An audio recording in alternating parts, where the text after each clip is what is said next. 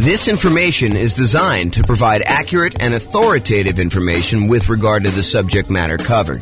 It is offered with the understanding that the presenters are not engaged in rendering legal, accounting, or other professional services. If legal advice or other expert advice is required, the services of a competent professional should be sought.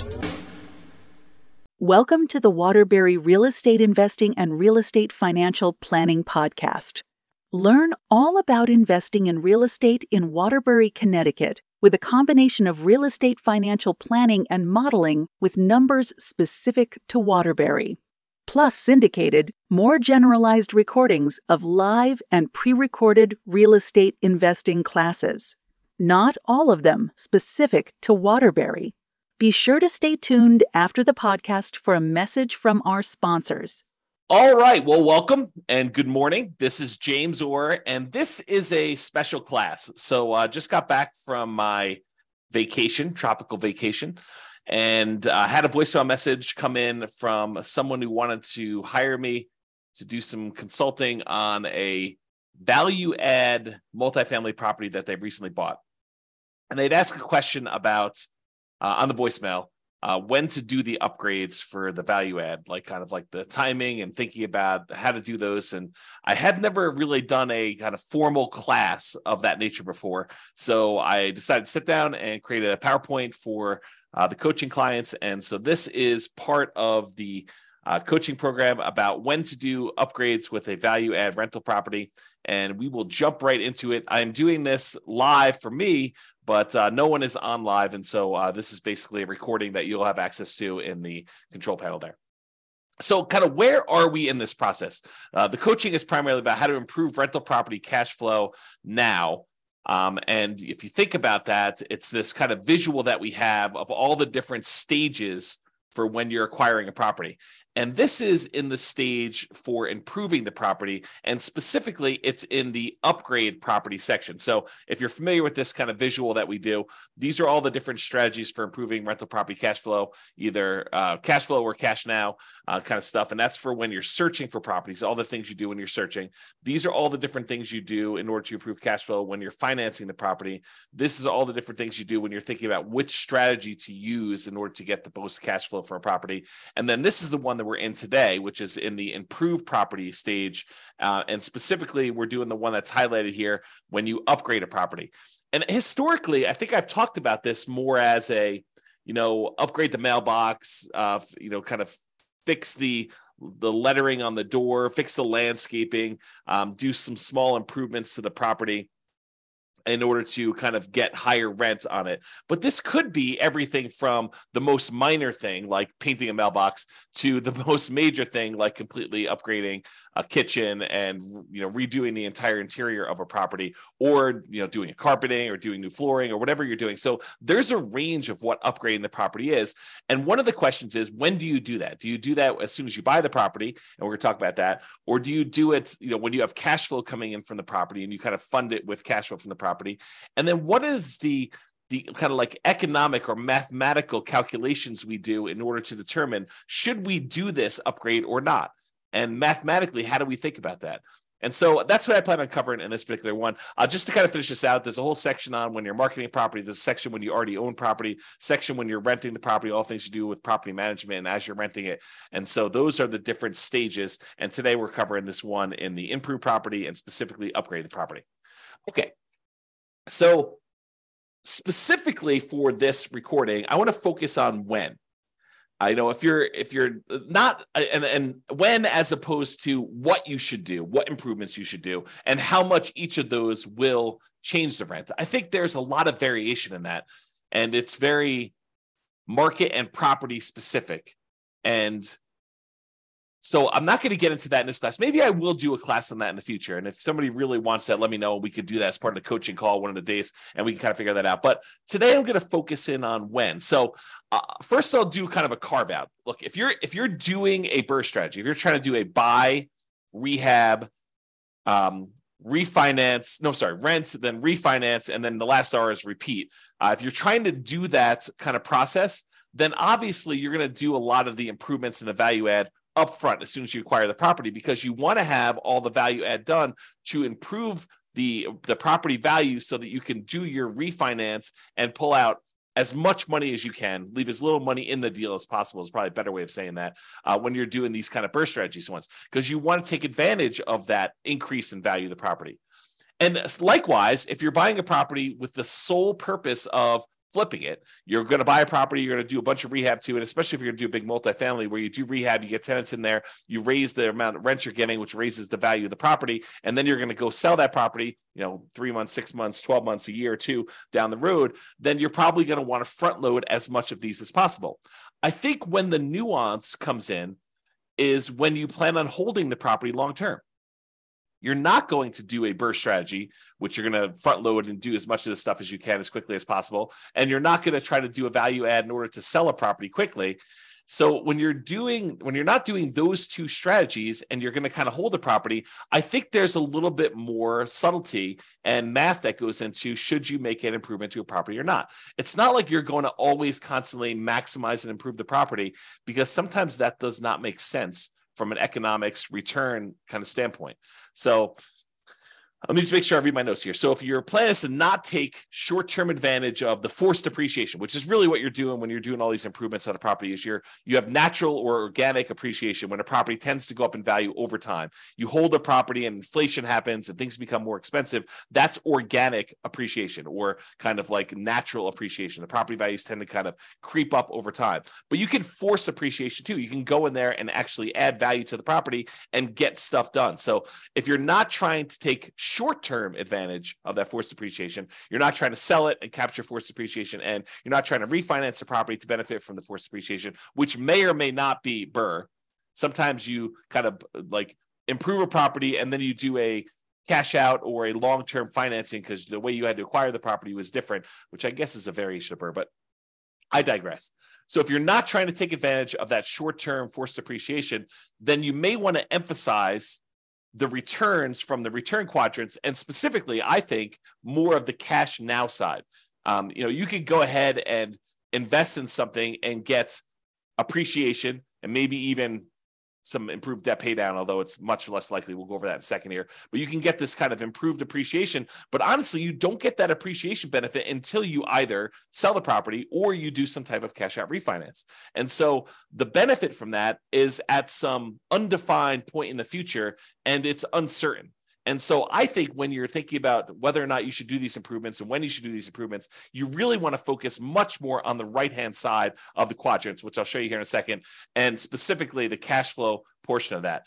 Maybe a little bit on the cash flow from depreciation, but mostly that's like a benefit you get, a short-term benefit of taxes. It's almost like a rebate on the money you spend. So let's talk about this. So for those of you who have not seen this before, you should definitely dig into this. This is my return quadrant, and just shows you that the 4 different areas of returns plus the return you get from reserves when you own rental property. So appreciation, the tendency for property values to increase over time. Cash flow, that is your net cash flow after all expenses, your rents and any other incomes you have in a property, minus mortgage, taxes, insurance, PMI, property management, maintenance on a property, capital expenses on a property, if you're kind of doing those in there as well. Like all of the expenses, so all the income minus all the expenses is your net cash flow. So that's what this cash flow one is about. Debt pay down is the amount of principal you're paying down on the loan each period of time, whatever you're measuring here. Usually it's a year. And then the tax benefits are usually the tax benefits of depreciation. When you own a property, the government allows you to say, look, the value of the building, not the land, but the value of the building has a finite lifespan. And we understand that as the government, and so as the taxing body of the government. And so we are going to allow you to depreciate the value of that building over time, because a building, in theory, goes down to zero. You utilize the limited lifespan of the building over, in most cases, 27 and a half years for residential properties. That's per the tax code. So those are the tax benefits you get. And a lot of times we look at that historically as the cash flow you get from those tax benefits. So it's not just the raw amount that gets depreciated. It's the amount that gets depreciated times whatever your tax rate is, which means this is the amount of money you get back on your taxes, or that you don't have to pay in on taxes from other income you're getting, like rental property income or from your job in some cases. So those are the 4 different areas of return. And then we have reserves, which you get a return from that as well. So the total of it is written in the middle of all 5 of these, and that's kind of how we visualize that. So by improving a property or adding upgrades to the property, we're often improving 3 quadrants in terms of dollars. So if you think about the return quadrant, we can measure it in several ways. We could say, how much in dollars did the property appreciate? How much in dollars are we getting on cash flow? $2,000 a year, $2,400 a year, $5,000 a year, whatever you're getting in cash flow. How much in dollars are we paying down the loan? And how much in dollars are we getting in terms of cash flow from depreciation by owning this rental property? And then how much in dollars are we getting as a return on the reserves we need to set aside in order to prudently invest in this property? So if you think about it, you can have dollars, return in dollars quadrants, or you could have return on investment. So you could say, hey, look, this property went up $5,000 in this year, and I had to invest $100,000 in order to buy this property. So now it's a return you're getting, the $5,000 in return, divided by the amount you invested in order to acquire the deal, which is now a $5,000 divided by $100,000, and it gives you I think if my math is right, a 5% return from appreciation. And you can look at that for all of these. You could say, I'm getting $5,000 a year in cash flow on a $100,000 investment. So my return from cash flow is 5%. And so all of those are return on investment. And we typically use that when you first acquire a property. So when you first invest the money in order to do the deal, because it doesn't make sense in my mind to say 10 years later, okay, now I'm getting $10,000 a year in cash flow on this particular rental property, and I had to invest $100,000 10 years ago to get that. The further you get away from when you first make that investment, the less the initial amount you invested in the deal matters. I think the longer you get away from it, the more you need to think about how much am I earning from appreciation and cash flow and debt pay down and tax benefits and reserves on how much equity I have in my property. So after you buy the property, shortly after you buy, we switch, in my mind, from thinking about it as in terms of return on investment, and we start thinking about it as return on my equity in the property. And for more advanced people, if you've heard me talk about this before, it's not even technically, in my mind, return on equity. It's return on the equity you'd walk away with if you sold the property after all of your expenses of sale, your real estate commissions, your closing costs, any depreciation recapture tax, and any capital gains taxes. All of those expenses need to be subtracted out of the equity you're getting. And so really, when I think about it, like more advanced strategy is the returns you're getting divided by the return, divided by your true net equity after all expenses. Okay, but now I've digressed.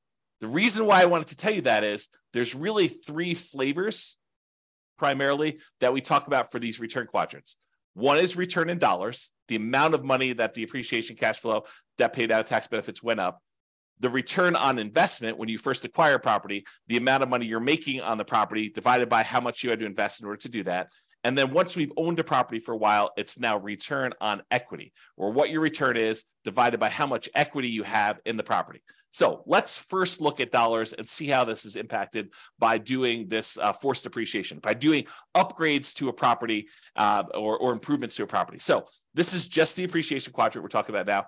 As we improve the property, we often force the property to be worth more. I mean, think about this. You go into a property and you replace the carpet, or you add a new roof, or you add a new furnace or something like that. Don't you, in theory at least, improve the value of the property? Now, from an appraisal standpoint, it might be tricky. However, with multifamily properties, a lot of times if you're able to get more in rent because of the way that they can calculate what a property is worth based on cap rate, we can now say that because rent is more, now the property is worth more. This doesn't apply nearly as much to single family homes, probably even duplexes, triplexes, and fourplexes. The more properties you get, the more units you get, the more this cap rate idea and valuing properties using cap rate can matter. So the more rents we get on a property, the more the property is worth.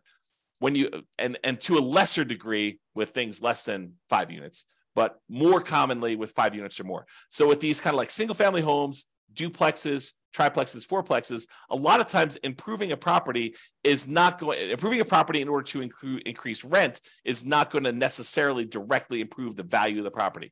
Really what we use to determine value for properties on like single family homes, duplexes, triplexes, and fourplexes are comparable sales. So you have to have another property that is a single-family home another single-family home if you're comparing it to a single-family home, or another duplex or 2 or 3 sell that is similar to your duplex so that you could use that to determine value, or triplex is the same thing, or fourplex is the same thing. So you have to use the like-type properties. And there are lots of exceptions for how you calculate this value, which we're not going to go into here. But that's the idea, okay? So as we improve the property, oftentimes we kind of increase the value and make it worth more. So for example, if you are buying properties and they are all really old 1970s vintage type properties, and you're comparing them to those properties might be selling for a certain price. But if you completely rehab your property, upgrade the kitchen, upgrade the bathrooms, upgrade the flooring, upgrade all the windows, upgrade the roof, upgrade the furnace, the heating and air conditioning, HVAC, if you upgrade all that stuff, now you should be comparing that property to similar properties of similar quality. And so you might get an increase in value by doing comparable sales approach. Usually for these multifamily properties, by improving the value of the property and getting more rent, you're able to get more value through the cap rate calculation determination for value. Okay.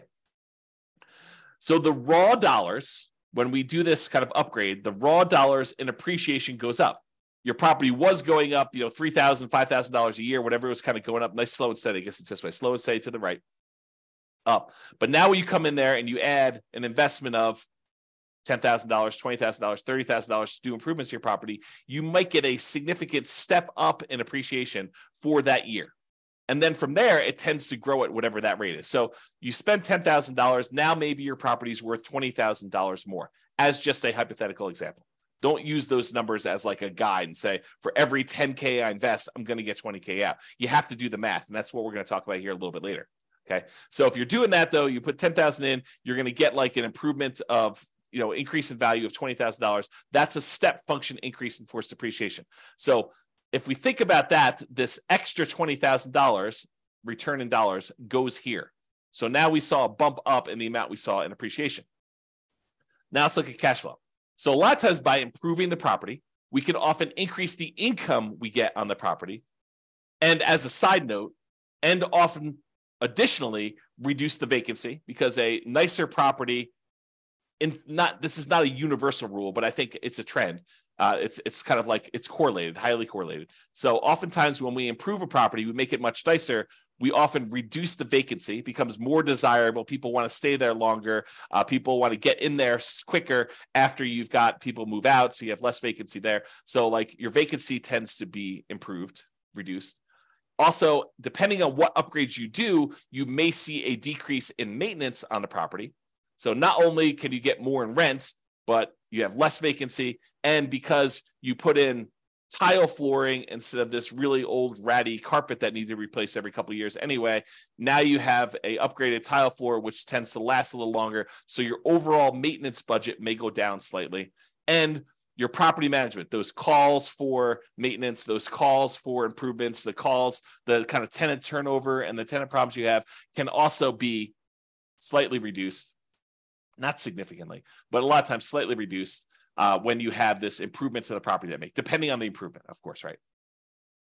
Now, as a side note, sometimes the improvement or upgrades you're making involves a short vacancy, right? A lot of times investors that own a property already, they're going to wait for their property, the current tenant, to vacate the property. Then they're going to go in there and they're going to do the rehab that they need to do in order to do the upgrade improvements. Then they're going to start over with a new tenant at a higher rent.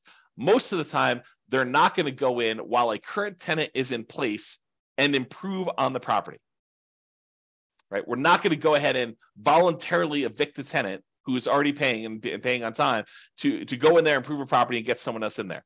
Sometimes we might if we're trying to sell a property very quickly, but most of the time we're going to do this from cash flow. We're going to have the natural turnover of tenants dictate the pace at which we do the upgrades, both the natural turnover of tenants and also the amount of cash flow we have available to do this. Because if you don't have extra cash sitting on the sideline that you can invest to do this, you really have to fund it internally from the cash flow on the rental property. Okay. So sometimes though, when you get the tenant to vacate, you now have a month, 2 months, 3 months, depending on how good you are at getting rehabs done, how quickly, in order to get this property rehabbed and then back on the rental market. So sometimes we have a short vacancy, which might result in temporary cash flow dip while you're doing the improvements and finding a new tenant at the higher rents. So some periods of time, there's that. Okay, in addition, this increase in income, especially for multifamily properties, which we talked about, is the primary driver for increased property value.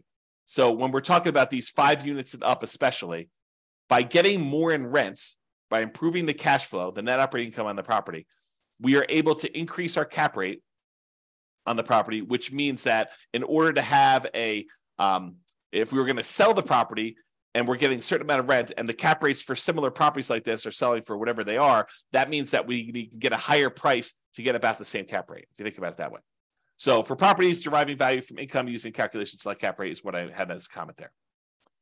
Okay, in some cases, improving the property will also result in taxes and insurance bumping up a little bit, which will push back slightly against improved cash flow. So to kind of give you an entire view of this whole thing, yes, by improving the property, we often get a bump in rent or other income on the property, depending on what we're doing. And additionally, as a benefit, we sometimes get reduced vacancy, sometimes get reduced maintenance, and sometimes get reduced need for property management, less calls for maintenance, less calls for issues going on with the property. So those are the kind of bonuses. But when you do improve your property, sometimes the tax man comes and reassesses your property and says, now that your property is improved, it's worth more. Your property taxes will go up a little bit, and that can push back a little bit against the gains you had in those other areas we talked about, the rent, the vacancy, the maintenance, the property management. Okay, so sometimes taxes will go up. And because it will now cost more to repair things on your property, sometimes your insurance will go up a little bit more too, right? You no longer are got a really low-end property that doesn't cost that much in order to kind of keep upgraded. And now your property is much nicer and more improved. And so your property insurance may go up. These are relatively minor, unless you do major rehabs, but these are usually relatively minor pushbacks against that improved cash flow. But in order to give you an entire picture of what's going on, I did want to talk about that slightly. Okay. This is a really small note. This is me getting crazy with the minutia. Sometimes by having these increased taxes and insurance, that means your expenses on the property kind of bump up a little bit, which does mean that the amount of money you need to keep in reserves kind of increase. If you say to yourself, hey, look, I want 6 months of reserves on a property of all my expenses on a property that I'm doing. Well, if your taxes and your insurance go up a little bit, then obviously you need to have a little bit more insurance. But we're talking about really, really small numbers. And so the return you're getting on reserves can also be affected as that as well, which means that your overall return is probably going to be impacted as well. Okay, we talked about that. All right, so we talked about appreciation. We talked about cash flow. Now let's talk about the tax benefits. So some of the improvements you make, you may be able to write off the entire amount in the year that you make them. And talk to your tax advisor about where the threshold for this. It's usually a safe harbor provision, which says anything under a certain dollar amount, you can just write off in the first year. But talk to your tax advisor to get the most up-to-date ones. Others will require you to spread it out over several years. So some of these things are going to be considered improvements that have a certain lifespan. So look, you're going to do something that costs more than the safe harbor threshold, and you're going to have to write off the expense that you had over 5 years or 7 years. I don't even know the tax code. I'm not a tax expert, but they write it over a certain period of time. So you can't just write it all off in the same year. So you will get some improved tax benefits, either an immediate one or ones for the next, whatever number of years, 5 years or so. So this can improve your tax benefits from depreciation in the short-term to mid-term kind of range of time. But realize you're really just getting some of the money you spent back in taxes. It's not like you are making money on this, right? It's not like a amplified return. You're spending money and you're getting some money back on taxes. So it's sort of like a rebate on what you spend, a kind of refund of some ways of the improvements that you made. So in my mind, I would heavily discount the importance of this return as you think about the whole thing, right? So that's just kind of my comment there. All right, so now we talked about this. So instead of just looking at, the dollar amounts we made, how much appreciation we saw by doing the improvement, how much extra cash flow we saw by doing the improvement, and how much extra tax benefits we saw. Really, instead of looking at the dollars amount, what we really want to look at is how much they improved by how much we needed to invest in order to get that return. So like a return on investment quadrant, if you want to think of it that way. When you choose to invest more money to improve the dollars in return, you invest money in order to get a higher rent on a property, for example, it may help or hurt you with the rate of return you're getting on that investment, depending on how much you needed to spend to do that. Let me give you an example to explain to you what I mean, okay?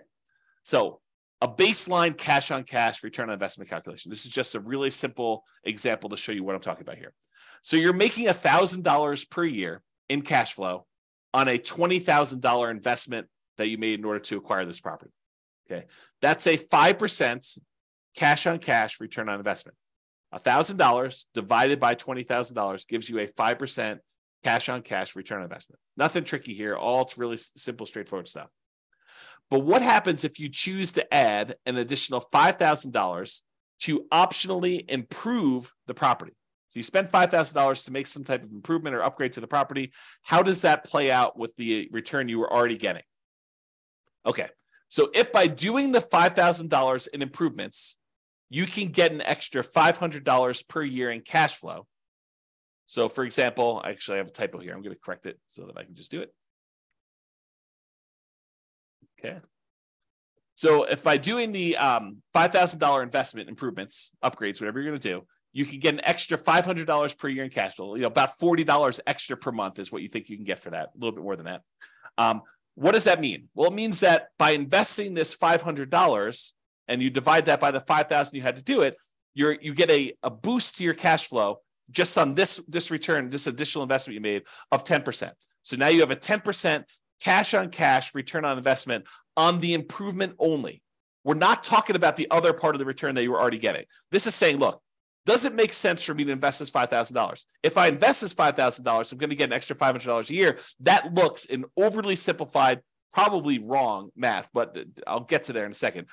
You're really thinking, I invest $5,000, I get $500 a year back. So that really is like a 10% cash on cash return on investment, oversimplified. Okay. So since this is higher than the return you were getting before you decided to do the upgrade, that 5% cash on cash return, then by doing this, you will overall improve your return. So now we had the $1,000 a year we were getting before, plus the $500 that we got by doing the improvement. So now we're getting $1,500 a year in cash flow. And now we need to divide that by the $20,000 we needed to invest originally in order to buy the property, plus the $5,000 that we just added to do the improvement. So now it's over $25,000 total. So now it's $1,500 divided by that $25,000. That is now a 6% cash on cash return on investment overall, including the improved cash flow and the additional investment. So what we basically did is we went from getting a 5% return. By adding more money and doing an improvement and getting more rent for that, we've actually boosted the return. It doesn't always work that way, though. Okay, and so here's an example where it actually hurts you to do the extra investment. So imagine you did the same $5,000 improvements, but instead of getting $500 per year in extra cash flow, you only get $200 per year. So that $200 in extra cash flow divided by that $5,000 that you invested is really a 4% cash on cash return on the improvement only. Okay. Before, when we were getting $500, that was a 10% cash on cash return. Now we're only getting $200. So that's only a 4% cash on cash return on investment on the improvement only. So now when we add that and the additional investment to the previous returns we were getting on the rental property, the $1,000 you're getting per year, plus now $200 for $1,200 total after the upgrades, divided by $20,000, which was the initial investment we made, plus the $5,000 in upgrades. Now we've got $1,200 divided by $25,000, which is 4.8. That return is now lower than the return we were getting previously. So you think about this. You said, look, I'm going to invest $5,000 and I'm going to get this, additional $200 a year in cash flow. That's not good enough to actually improve what you were already getting. You're getting a lower overall return. You're getting more cash flow. You're getting $1,200 a year when before you were only getting $1,000. But this is really like you're hurting your overall return when you look at it this way. And that's just what I want to point out is, so there are times when it does improve your position, and there are times when it makes it worse. And that's what you should realize. So with that being said, this was just looking at that one cash flow part of the return, the cash on cash return on investment, assuming you did these improvements as part of the purchase. Because remember, we're doing this like really early on, so I'm using that return on investment thing. If you're making the improvements later, if you're doing this a year or 2 or 3 or 4 or 5 down the road after owning it for a while, I think you should be thinking in terms of return on equity, not anymore on your return on the initial investment. So instead of that $20,000 to acquire the property, now this becomes your kind of like return on the equity you have in the property as a return overall. And by doing these improvements, because a lot of times doing the improvement actually increases the value of the property, it increases that appreciation like a step function. That means that your equity has increased. So this could hurt your return even more if you think about that. Okay. So don't get too caught up on this. I just want you to understand this is not a super simple, straightforward calculation that we do. And this is why I think not a lot of people tackle this, right? It's like it's highly nuanced if you really step back and think about it and think about like, well, really, what do I want to improve? Do I want to improve my return on initial investment? No, because I don't think that matters anymore. I really want to think about what my return is on the equity I have in my property and probably specifically return on true net equity. But then you have to think about how this impacts your overall equity if you're going to do that. Okay, so let's go through an example of like how to make this decision. So if you need to make improvements for property, I'm going to step back for a second. If you need to make improvements, health and safety reasons, or to make the property ready, rent ready for the next tenant, just to do the bare minimum to get it to the point where it's like ready to go, it's getting back to the normal state it was in, you can do that. I mean, however, you can do that like no matter what. Don't think about a calculation for that, right? If it's health and safety or you're doing rent ready, you got to spend the money in order to get your property ready for the tenants or to make sure that the tenants are safe in your properties, okay? However, if you're doing optional improvements, you're thinking about upgrading a kitchen or replacing flooring with something higher end or something like that. In general, and to simplify, I'd like to improve the property when, here are some criteria. Number one, this will improve the value of the property. So there are probably exceptions to this, but in general, what I like to think about is, will this make the property more valuable overall? And if it will, then I tend to say, okay, that is one criteria I'd like to see happening. There are probably some exceptions, like if the return you're getting in this next step here, if the return you're getting is so good, but it just sort of holds the property at its current value, I may still be willing to do that. But ideally, it's when they will improve the property, improve the value of the property. Additionally, I can get a good return on the money I'm investing. And as soon as I said that, you're like, well, James, what's a good return? I'm so glad you asked. Okay. So what is a good return? The good return is, think about where you can invest money now and what return you can get with similar risk characteristics. So if you say, I could take this money and go put another down payment down and acquire another rental property, and this has similar risk characteristics to what I'm already doing, then you could make an argument that if the return you're getting by buying the new rental property or putting down payment is better than the return you can get by paying for this improvement, then maybe you should go do the new rental because that's a better return. Or if this is similar to that, and maybe you don't have enough for a full down payment, but you have $20,000 and the $20,000 can get you a similar return you want to do. So you have to look at these things and decide, is this a good return for the money I have? Another thing, which I didn't have on here, which I probably should have, but just made this presentation. I think it matters what you're trying to accomplish. In some of our other modules, we've talked about this idea of, what is your financial independence goal? What does it look like when you're financially independent? And how do you get there? Are you buying properties to rehab, fix up, resell, take the money, and then use that to pay off other properties? Are you taking the money and you're using that for down payments to acquire enough other rental properties where you have more than you need that you could sell off some and pay off the others? Are you doing this so you have a bunch of rental properties, you're just going to pay them off free and clear? You're going to do this where you have enough rental properties where the cash flow you're getting is going to be enough to support you even without paying them off? Like, what is your strategy to get there? And does this actually lead into your strategy? Because it might be better for you to buy more rental properties if that's part of your overall plan to get you to financial independence. And this may not make sense for you to do the improvements on the property. Or if you're trying to get there with cash flow on the properties you have, this may make a lot of sense to do. Okay, so enough of my diversion there with kind of getting off topic, but let's get back to this. So for the thinking process, after we've determined, like what's the return, let's talk about what the returns are here. So for the thinking process, it might be, I could spend $10,000. This is hypothetical. I could spend $10,000 and I can get $2,500 per year in improved cash flow on the investment. So by doing 10K in improvements, I can get an extra $200 per month in cash flow on the property. Possible. I mean, may not be something you can get everywhere, but this is an example of what might be a good return for you. Okay. So $10,000, $2,500 per year in improved cash flow on the property.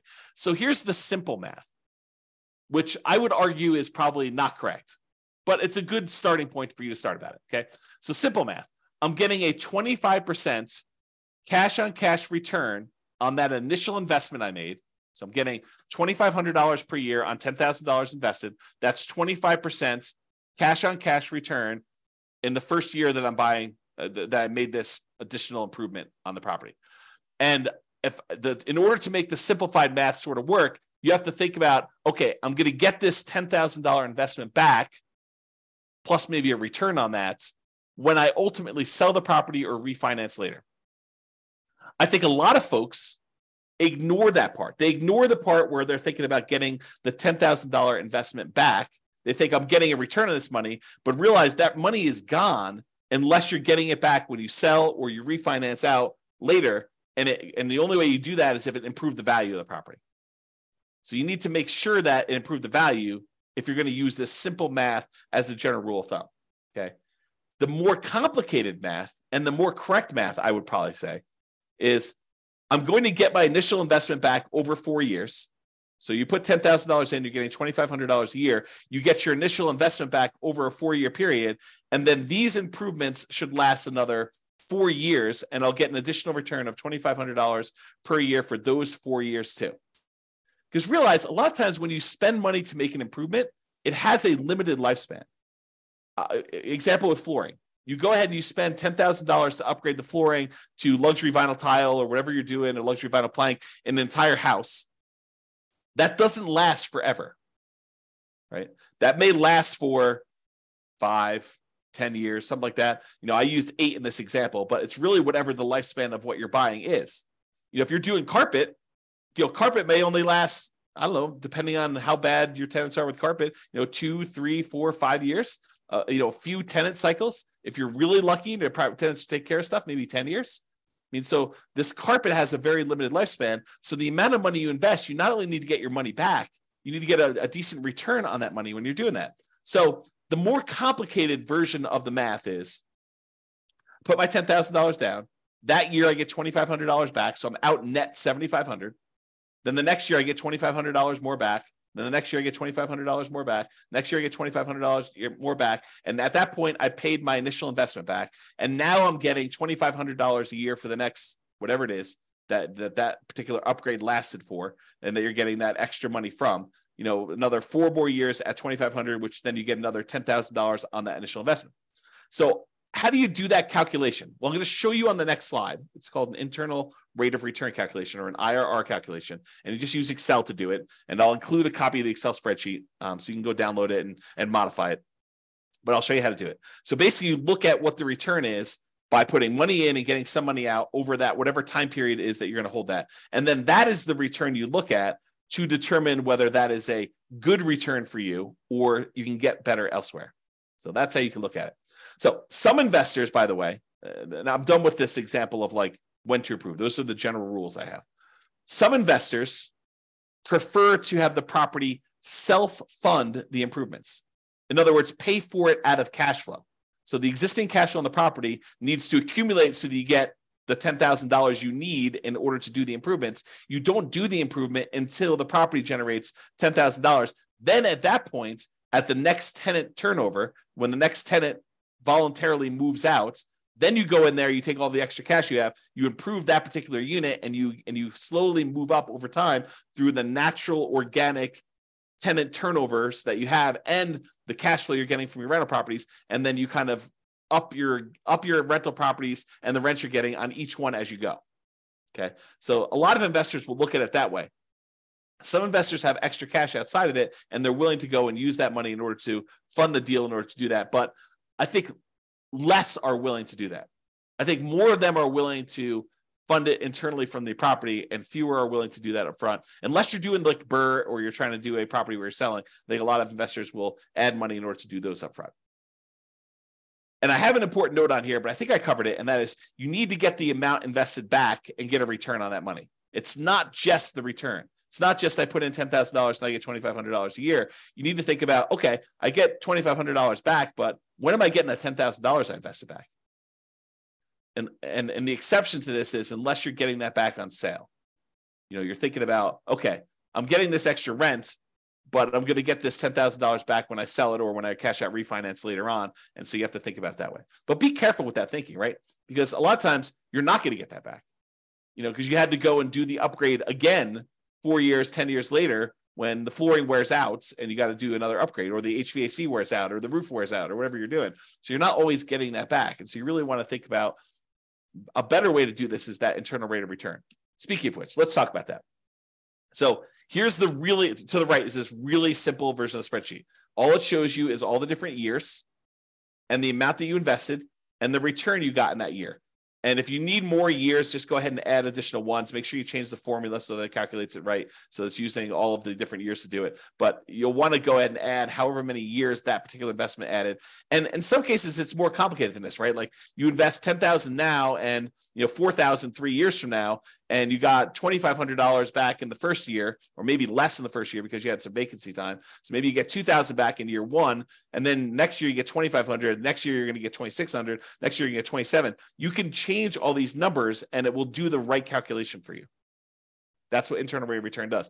Internal rate of return is, if you think about it this way, it allows you to calculate the return when you have irregular money in and irregular money out.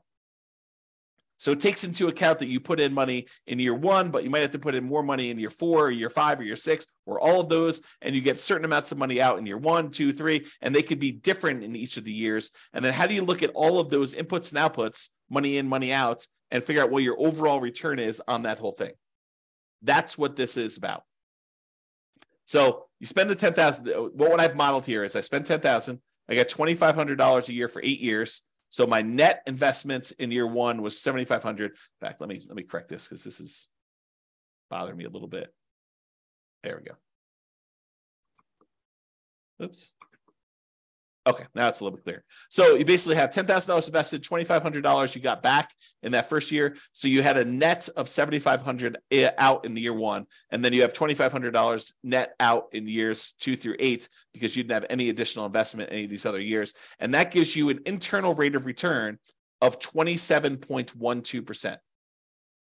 So according to Excel, just plug these numbers in Excel, it'll pop out the number for you, and it's telling you you're getting a 27.12% return on that initial $10,000 investment if you actually did this investment and you got money in this kind of timing.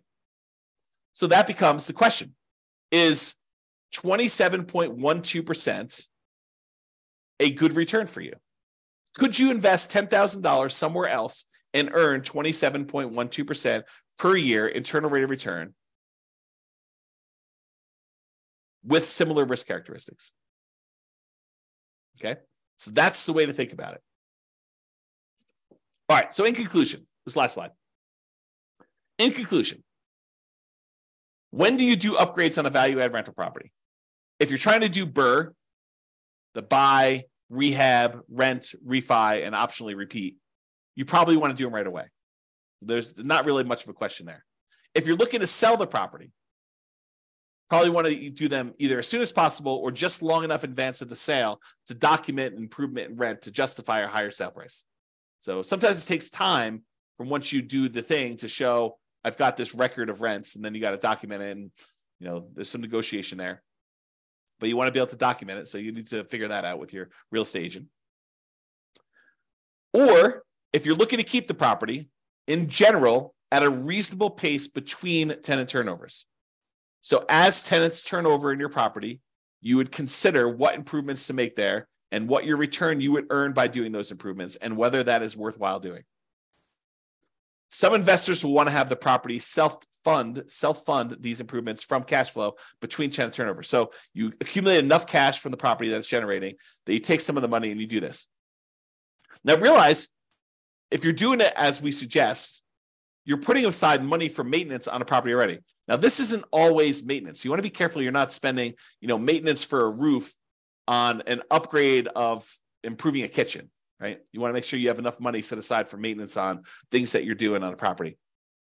But a lot of times we have money set aside for some of these things or to help with some of the costs. Some investors want to have the property self-fund improvements from cash flow between tenant turnovers. I already said that. Some investors will look at adding additional capital to make improvements by doing a return calculation on the additional capital invested and the improved return. So kind of we talked about before, you're going to put the money in. What return are you getting on that money? And is that going to help your overall return? And is that a good return compared to where you could put that money elsewhere? I think those are the considerations you have. Okay. If you have any questions on this, join one of the coaching sessions and we'll go ahead and get your questions answered for coaching clients. This has been James Orr. Thank you very much. Bye-bye for now. With home prices up, mortgage interest rates up, and rents up, but not quite enough to counteract the higher prices and interest rates, cash flow on rental properties in Waterbury is harder than ever. Book a call with the Real Estate Financial Planner to apply our proprietary 88 strategies to improve cash flow on your rentals. See the show notes for a link to schedule your call and improve your cash flow today. If you're a real estate agent, lender, or professional in Waterbury that wants to help our real estate investor listeners, consider reaching out to learn about collaboration opportunities with this podcast. We'd love to add more value to our listeners by having you assist our investors buy, sell, and finance their real estate investments. See the show notes to schedule a call to discuss collaboration opportunities.